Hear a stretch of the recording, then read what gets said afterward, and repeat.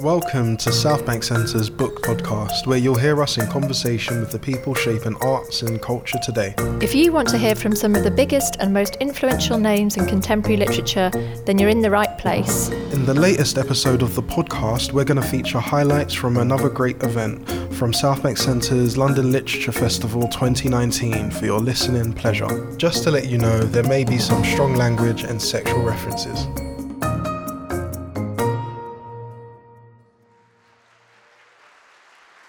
Good evening and welcome to South Bank Centre's Royal Festival Hall. I am Debo Amon, Literature Programmer here at South Bank Centre, and it's my pleasure to welcome you to Nikki Giovanni in Conversation. We're really excited to be presenting this event as part of South Bank Centre's London Literature and Poetry International Festivals. It seems obvious to say Nikki Giovanni is one of our greatest living poets, educators and activists. With a career that has spanned more than 50 years, it also seems obvious to say that she has made and continues to make an indelible mark on the world. But sometimes things are obvious because they are true. And very few people are as well acquainted with the truth as Giovanni. From poems like Reflections on April 4th, 1968 to Nikki Rosa, Ego Tripping to the self-evident poem, Giovanni has spent a career revealing the truth to us. So it's more than an honour to have her here with us today. Chairing tonight's event is British Ghanaian writer from South East London, Bridget Minamore. Minamore is a poet, critic and dramaturg and journalist writing for The Guardian. She was chosen as one of Speaking Volume's 40 stars of Black British literature and has read her work internationally and is the co-lead tutor for Roundhouse Poetry Collective. Titanic, published by Outspoken Press, is her debut pamphlet of poems on modern love and loss and was published in May 2016. Now, please join me in welcoming Nikki Giovanni and Bridget Minamore.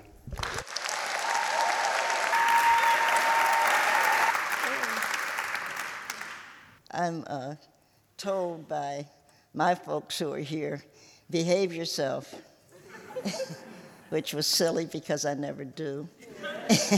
And I need to share with you just one teeny tiny thing.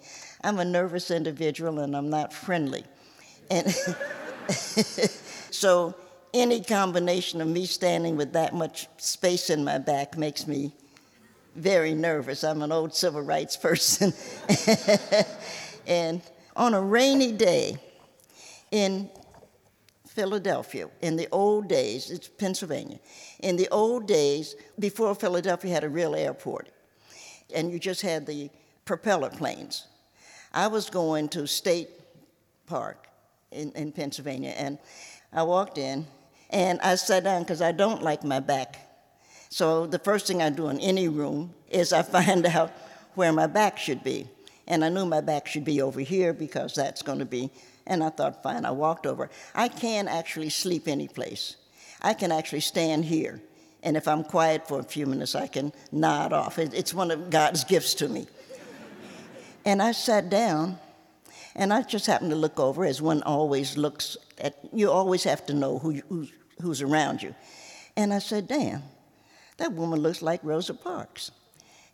And so I did what any reasonable person would do. I put my glasses on. I said, wow, that's Rosa Parks. She didn't travel alone. And so her niece was there, and Mrs. Parks was there, and there was a white guy just sitting there. And I'm not against white people, it's not personal. But I've got to meet her. I mean, that was obvious. It was obvious that somebody had to move. Now,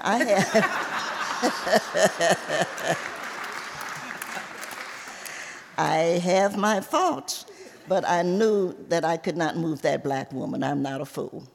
So that meant that white man had to move. I could go over to him and say, excuse me, sir, you're sitting next to a cultural icon, and I'd like to have your seat, please. Him being white would all of a sudden know I've got something important, and he wouldn't move. Or you could do that thing that we called Bogart. I don't know if you know Bogart. He looked up. He said, what? I said, you gonna move or what? And he said he was sorry and got up and moved, which is what he was supposed to do. That's the truth. And I said, Ms. Parks, my name is Nikki Giovanni, it's such a pleasure. And she said to me, which I shall never forget, oh, baby, black love is black wealth. And it just, my heart, it was just like, oh my gosh, she's read my poems. And we became friends, and we became friends ever since.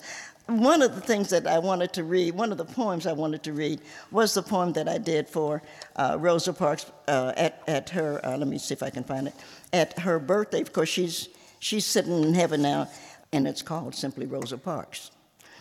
This is for the Pullman Porters, who organized when people said they couldn't and carried the Pittsburgh Courier and the Chicago Defender to black Americans in the South so that they would know they were not alone.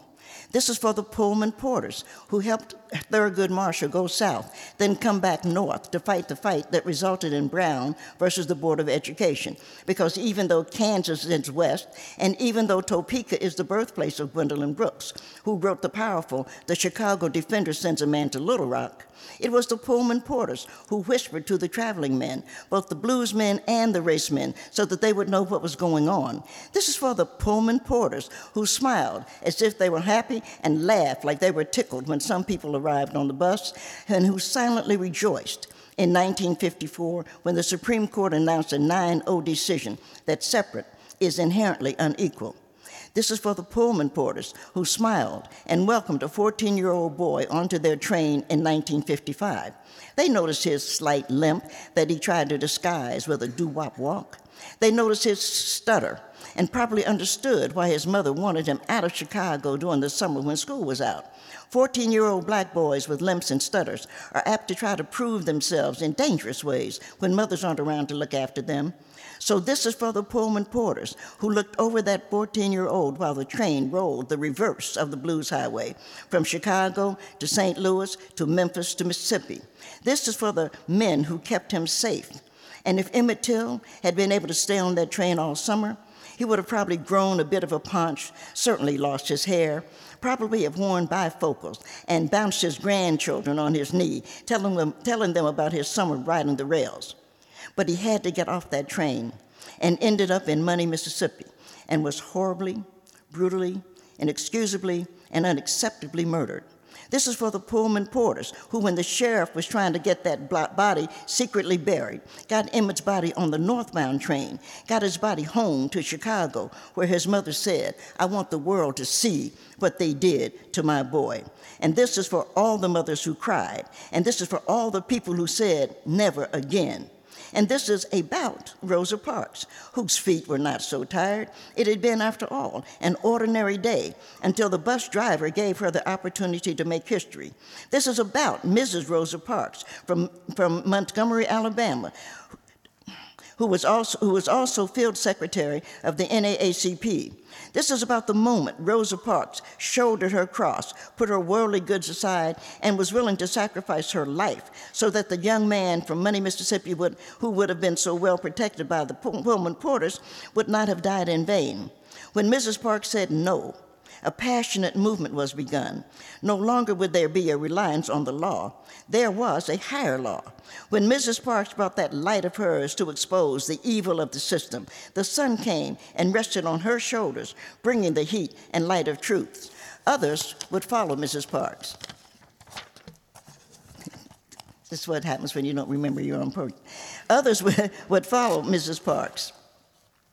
Others would follow Mrs. Parks. 4 young men in Greensboro, North Carolina would also say no. Great voices would be raised, singing the praises of God and exhorting us to forgive those who trespassed against us. But this was the Pullman Porters who safely got Emmett to his grand uncle, and it was Mrs. Rosa Parks who could not stand that death. And in not being able to stand it, she sat back down.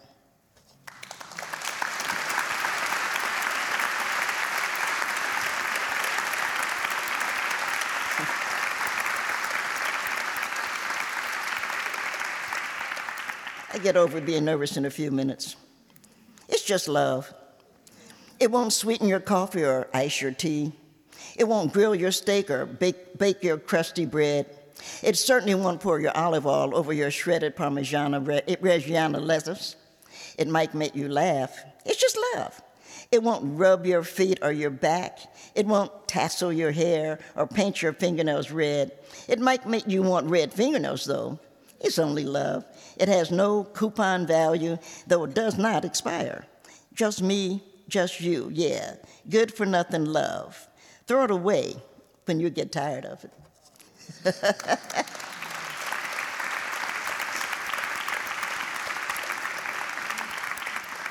I'm always falling in love. It's a good idea. You fall in love, and then you get rid of them, and then you fall in love again. It goes. I'm a space freak, and I need to share that. The one thing that I've always wanted, actually, was to be able to go into space. I was able, several years ago now, well, several decades now, I'm 76, I was able to go on the SST, on the supersonic transport, actually from London back to New York, because a friend of mine had died, and I wanted to be there at her funeral. And the supersonic SST goes up 70,000 feet, for those of you who don't know it. And at 70,000 feet, you can see the curve of the Earth. And I always wanted to be able to go just a little bit higher. I wanted to go to space station or something like that. And I know Charles Bolden, who was the head of NASA, and I told him, and I laughed about it, but it was nonetheless true. I said, you know, not Ronald Reagan, but that other fool, when Trump finds out, when Donald Trump finds out you colored, he's going to fire you, which is exactly what happened why NASA doesn't have a black head of NASA right now. But I always wanted to go into space. I thought it was great. Dr. Bolden said to me, you know, Nikki, I could take you to space. You could do that, but I couldn't bring you back. And I said, why? And he said, because I've had cancer. I never figured that I don't know that verb. I don't know if I had it or did have it or do it, but me and cancer are getting along. You never see an ad with me saying, I'm fighting cancer and I'm going to win. None of that shit. I live.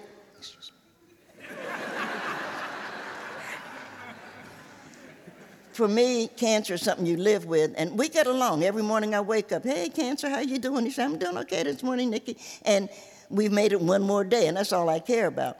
But I can't go into space. Well, I can go into space, but I can't come back because my left lung and my right breast have been removed, and then my organs would move. And so he said, well, if I can take you into space, but if I bring you back, your organs will move and it'll kill you.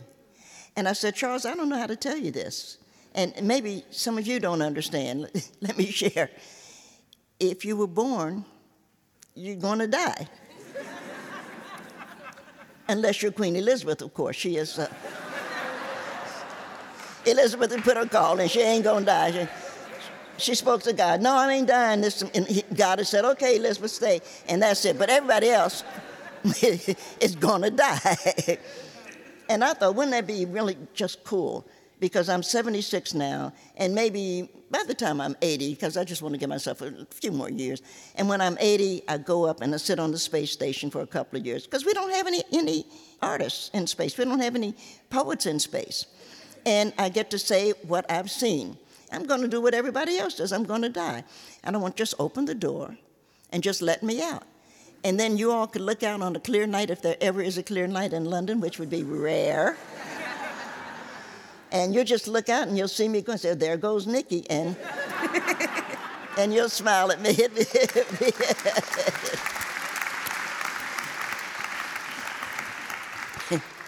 It's so refreshing hearing how much you talk about children's literature and children's writing and books for children. I feel like so often there's this weird misconception that literature for children isn't as highbrow as literature for adults. But you know, you've always written for young people, and I think when I was a teenager and I first discovered your work, seeing that you weren't dumbing anything down for a younger audience was really important in how much I connected with your writing. Have you always wanted to write for children? Have you always? Oh, no, I assume the children are not particularly dumb. Mm. No, I do. I mean, if you read my work, it can go a lot of different ways. Some of it they probably wouldn't understand if somebody said, you said you were going to write a poem about Rosa Parks, but it started with, this is for the Pullman Porters.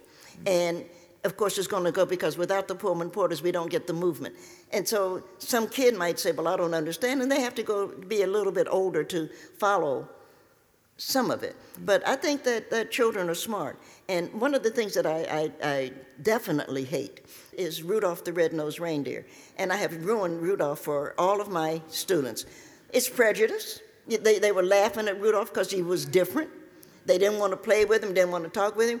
Santa and Mrs. Santa knew that Rudolph was there by himself. Nobody went out to say, come on, baby, you can sit here. No, they didn't give a damn until all of a sudden they needed something. And I'm a black American. If I had been Rudolph, I'd tell him, kiss my red-nosed ass. That's the truth.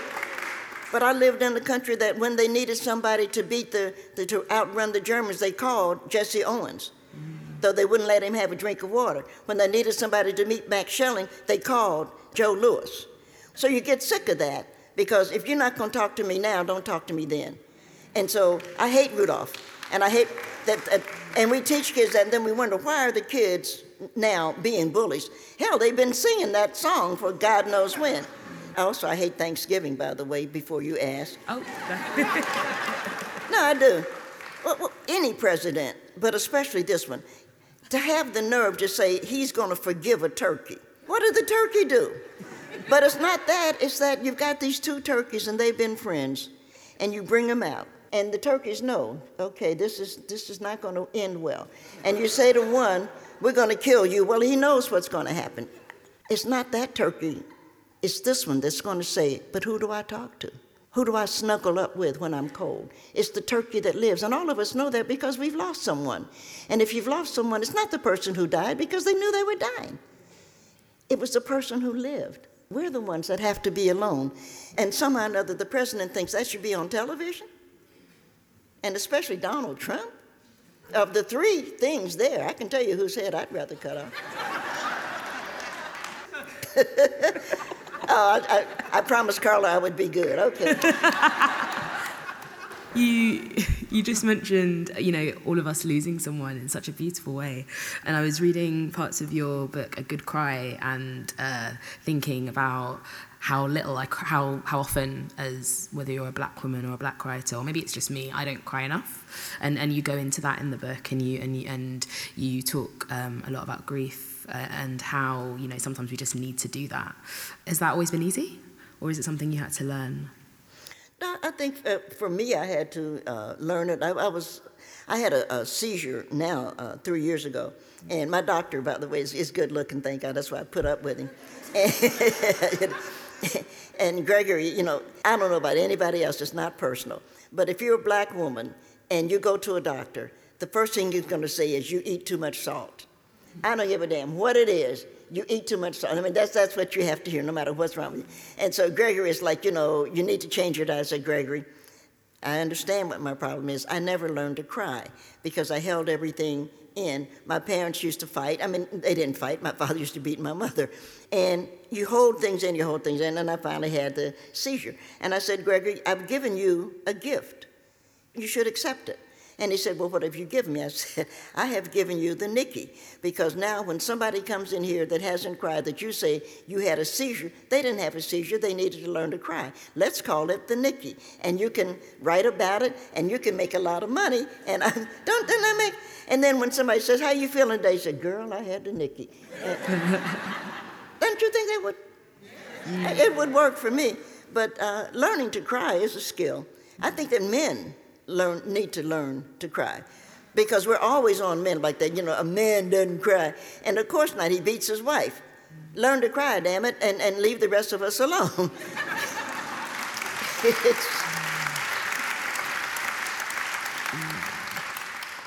And I mean, I wasn't actually going to ask you this, but when we were talking backstage, I was just kind of struck by how often you talk about death and how many jokes you make around dying and about death.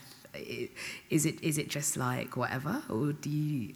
Well, you're going to die. I mean, that's it's really amazing. I do laugh at your queen, because I do think whoever she had to talk to, she ain't going to die. And one day Charles will just say, no, Mom, this is it, and just put her in. And that'll be it. I'm king now, to hell with you. But that's about the only way that's going to happen. But no, you can't, you're sad. And again, speaking of death, we were looking at the turkeys. And the turkeys, by the way, some of you may not know, if you're watching American Thanksgiving, the turkey who lives comes to Virginia Tech, where I teach. And so when you're driving along 460, the turkeys are, if you're driving this, the turkeys are on the right side. They're there. And I'm one of those people that I look at everything. I don't even know how to. And I was just thinking how sad the turkeys must be that they have all, maybe they've formed a community, maybe they found a way to find each other. But they are the ones who are left. And I do know that it's more difficult to be left than to have to go. I do know that. And I know that probably some of us have lost people, and some of us are thinking, Mama was in pain. But even, we just recently, of course, saw the transition of Toni Morrison. Was great, and it was a friend of mine, and there's just no question of missing her. And the first couple of weeks with this, without thinking, because I went out and bought fish. Toni likes porgy, she liked porgies. And without thinking, you can pick I'm frying some porgy, and then you realize, no, she's not going to be on the other end. Mm-hmm. But on the other hand, you have someone that you care about who's in such pain. And she was in quite a bit. And so you think, well, that's this transition. I think death is probably a word that I'm trying to work out. Nobody really dies. There is always a transition. And we are, as long as there's earth, we're gonna change. And some of us are going to become whatever. I know a little girl, former student of mine, has a daughter, and she has difficulty. And we were having lunch, because it's a longer story that I won't go through, but we were having lunch one day, Chinese restaurant, and she was just I was just listening, and she was trying to talk, and she was saying, I'm just nothing, Aunt Nikki, I'm just nothing but a weed. And it really was like, wait a minute, what does that mean? You're 13-year-old, what do you mean you're just a weed? She said, I'm just a weed. She said, I'm no good. I said, first of all, you can't tell me what a weed is, because everything is a weed. I mean, basil is a weed, tarragon is a weed. I mean, everything is a weed, and the rest of it is doing some good for somebody. So how can you think that to be a weed is to not be significant? It's not important. I don't know who said what to her, and I really hate whoever did say that to that child, to make her feel like it's not that she's a weed, but that she's nothing. And I said, that's ridiculous. I write her, but then I write a murderer too, so what the hell? I write a lot of people, but I do write her because it worries me that she thinks she's nothing. And she thinks that she's just going to be cut down and thrown away. I said, it's not true. You don't even know. You haven't even grown. You haven't blossomed. But all of us are. And I wear these earrings that you see. My mother gave these to me, and I love them. And one of the reasons I like diamonds, and you can see they're small because we're poor people. We're not rich people. We're poor people. So when Mommy bought them, you can see it took a lot for her to be able to buy these diamonds. But then I was thinking about that because I had a friend, Walter Leonard, who was the president of Fisk, who was a good friend of mine. Walter died. And when he did, his wife Betty called me and said, would you write something? And the answer to that is, of course, I'm sad too about losing Walter. And then I realized that Walter's going to go and transition. And somebody is going to one day find what was Walter and polish it and put it in a jewel. And somebody will wear it, never knowing that this is Walter, who we loved. Mm-hmm. And I think that that's probably true of many of us who have whatever you got. This was somebody who was loved by somebody. And that's why you picked it and not something else. We have to think about these things. Yeah. Why space? Why are you so interested in space? Oh, I love space. Why do I love space? Yeah. Oh, my. We're only third planet from yellow sun. I've always loved space. And my sister and I shared a bedroom, and her name is Gary Ann. And Gary she was older. Mm-hmm. She's 3 years older. So she picked which side of the room. She wanted the side next to the wall, and that left me with the side next to the window. And I don't know, but I used to just look out and you'd see the stars. And I thought, wouldn't it be a good idea to go? I mean, I just love space, but I know, and this I do know, and I'll get quoted on it, in 25, 70 or something. I know that the only people who are capable of really functioning in space are Black American women, because we function with everybody. And somebody said, well, if you all go into space, you know, the Martians or something will rape you. I said, hell, we've been in America. We can do whatever it is, and if we get pregnant by the Martians who raped us, we'll do what we did with the other people who raped us. We'll have it, and we'll name it, and we'll love it. And we're the only people that can go into space with love, because everybody else has some kind of thing that they want. We will go with a smile, and we will find a song to sing. So I know that space has to be for Black women, and that's one of our responsibilities, is to take the time to go and find out what else is in this galaxy of the yellow sun. What else is out there? Nobody is going to find out but Black women. That's the truth. Thank you. Okay, I was trying to think about when I first read your work and how I discovered it, and I felt a little bit embarrassed by this, but I feel like I can own it. I know. When I was about 14 years old, you were name-checked in a Kanye West song, and I'm pretty sure with you, Maya Angelou, song called Hey Mama, 2005, and I was like, who's this? And Googled or looked up in a library or something and discovered your work, and one of the best things about discovering you that way is finding out how much you also have talked about rap and talked about hip-hop and been a fan of rap and hip-hop. And I just wanted to know who you're listening to, if you're listening to anyone right now. You wanted to know who you're listening to, if you're listening to any rappers right now. I like the rappers and Thug Life. And I really, Pac, I really love. No, I had to have that done, yeah. And I felt so sorry for Afeni when Pac died. That's in a book I'm trying to, I don't know if sell is the word, because it's not the money, I want the book to come. I'm working on a book that celebrates really black boys, essentially. But what it's called is, for those of us who know our spiritual standing, in the need of prayer.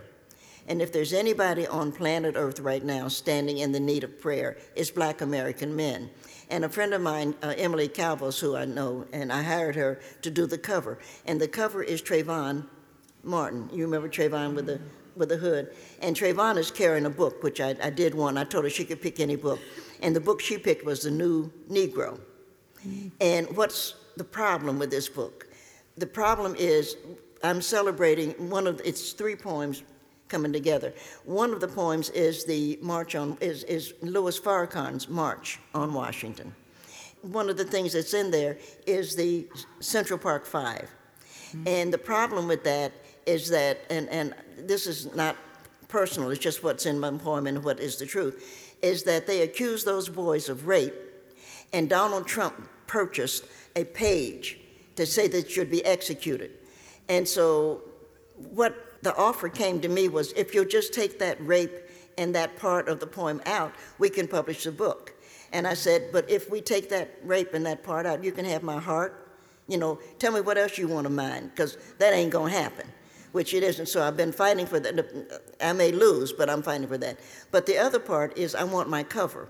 And the cover is Trayvon holding the new Negro, but we have a gun, and we have, and you'll excuse me, but we have the white skin of a policeman. You can see it's a policeman. And nobody likes that but me. So my editors, that's who's been shooting boys down in the back. So quite naturally, they too are standing in the need of prayer. And so everybody's, well, let's look at something else. And I said, let me try this slow. You know how you talk to people and maybe I talk fast or something? I said, let me try this slow. This is not going to change. Why don't you do it my way? It's so basic. And so right now, I'm losing it. If right now I have a heart attack and fall, that book will come out. You see what I'm saying? And I know that. I just don't want to have a heart attack right now. So I think that they should do it. That book should come out. The first poem is That March. The second is Tupac. I did Tupac with the last day of his life, and sort of like the Last Supper. That I just, how And Jesus standing there. Well, I know the park is not Jesus. I'm not a fool. But I wanted to do that one day. And, of course, at the end, when he gets into the car, as you know, he gets into the car because he's over watching Mike Tyson fight, and he doesn't want to sit in the front. And Suge Knight says, "Oh, sit in the front, you're a star." For those of you who know Suge, you know where that's going. And so we have the door. When the door slams, I have the gun come out. So you see the problem there. And then the last poem, because it's a trilogy, and the last one is When My Phone Trembles, because I am a mother of the son. Some of us are mothers of son. Not that we're not worried about our daughters, because you have to worry about anybody these days. You have to worry about your kindergartner these days. But the last poem is When My Phone Trembles After Midnight, because the phone never rings after midnight except with bad news. And I have the mother in this poem, as she is picking up the phone, she puts her glasses on because she knows whatever it is she needs to see, and she says a prayer. And I like it so much, and I think it's so good. And everybody said, well, it's kind of harsh. No, I mean, I can tell all of them MFs was harsh. This is not harsh. I'm just an old woman celebrating what black men are going through. And this is something black men are going through. This is not something we go through. It's not that black women don't get killed. Sandra, what's her name? People get killed. I'm not saying that. But this is something that every time your son or your husband or your lover or whatever it is leaves you, you don't know if you'll see him again. And that has to worry you, because if we go back until the 50s and the 20s up to the 50s or 60s, every time he left you, you could think about, I'm going to have to cut him down from a tree. It's the same thing. And what everybody wants you to think is, oh, we don't do that anymore, but they do. And if you don't want to be proud of it, that's one reason. If you're going to be a Klansman, you have to take your hat off. And that we have done. Now the Klan does have to take its hat off. Well, we're not Klansmen. We're just supremacists. This is our heritage. The only heritage you have. Can you imagine that the only thing you have to give to the world is the color of your skin? You can't sing. You can't dance. You don't know how to farm. The only thing you have is that you're white, and you get a couple of other white people and say, yeah, we're the best. That is so sad. You talk about sad. That is so sad. White men deserve more than that. And there's no black person on God's earth who wakes up and says, I wish I was Donald Trump. There's not. And you don't see us laying on sheets of ice saying, Lord, make me whiter. But you see white people go, Lord, make me darker. Cool. Thank you. I just thought I'd mention it.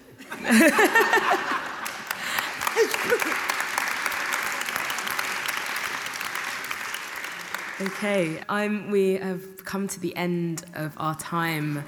I know, I'm sorry. I wanted to just end on, I was reading all your work this week, and I read a poem called Dreams, and it ends with the words, I became more sensible and decided I would settle down and just become a sweet inspiration. And so maybe just a little mini question. Do you think you've settled down? Because I feel like all of us here agree that you are an inspiration to so many of us. So thank you so much for all you do. But yeah, do you feel like you've settled down? I think I'm settled down, don't you? Oh. And I think that what's really nice, at least for me, is being older, you put things together still. See, you don't want to start because we run out. My generation fought segregation and we won. We have taken segregation away. We've produced a generation of what has to be considered non-segregation, which has nothing to do with racism. And this is what the youngsters have to understand, that we did our job. We really did. I believe that. We took segregation away, so you don't see colored waiting room, none of that. And what you're living in is a world of non-segregation. And what you maybe thought you were going to be living in is a world of non-racism. So you're still being surprised that you're running into these fascists, and you're thinking that it's something that you've done. And I think somebody else said it, and I think it's the most wonderful thing I heard. If you don't see the face of the devil, is because you're running with him. And it made sense to me. So you have to just keep it in mind. You always have to know this is evil. You may not always change it. But what I like about the world is that we didn't try to change the world. We made sure that the world didn't change us. And that's what this generation has to know. That whatever craziness you see, it's not your fault. And you say, well, I voted or whatever. And by the way, you must vote if you're an American, you must vote. And it won't matter because they're cheating, because the voting machines are rigged. But you go because you don't want those son of a bitches to think you're scared of them. Not because you are impressing them, but because you're impressing yourself. And that's what my generation taught us. That's what we did. We didn't go out and have these sit-ins. We didn't go out and cross bridges. We didn't go out and get beaten and arrested to show white people that we weren't afraid. We did it to show ourselves. And that's what you have to keep in mind. Who is your audience? You are your audience. You do your life for yourself. That's what you have to keep in mind. And then you'll get good sex and you'll be happy.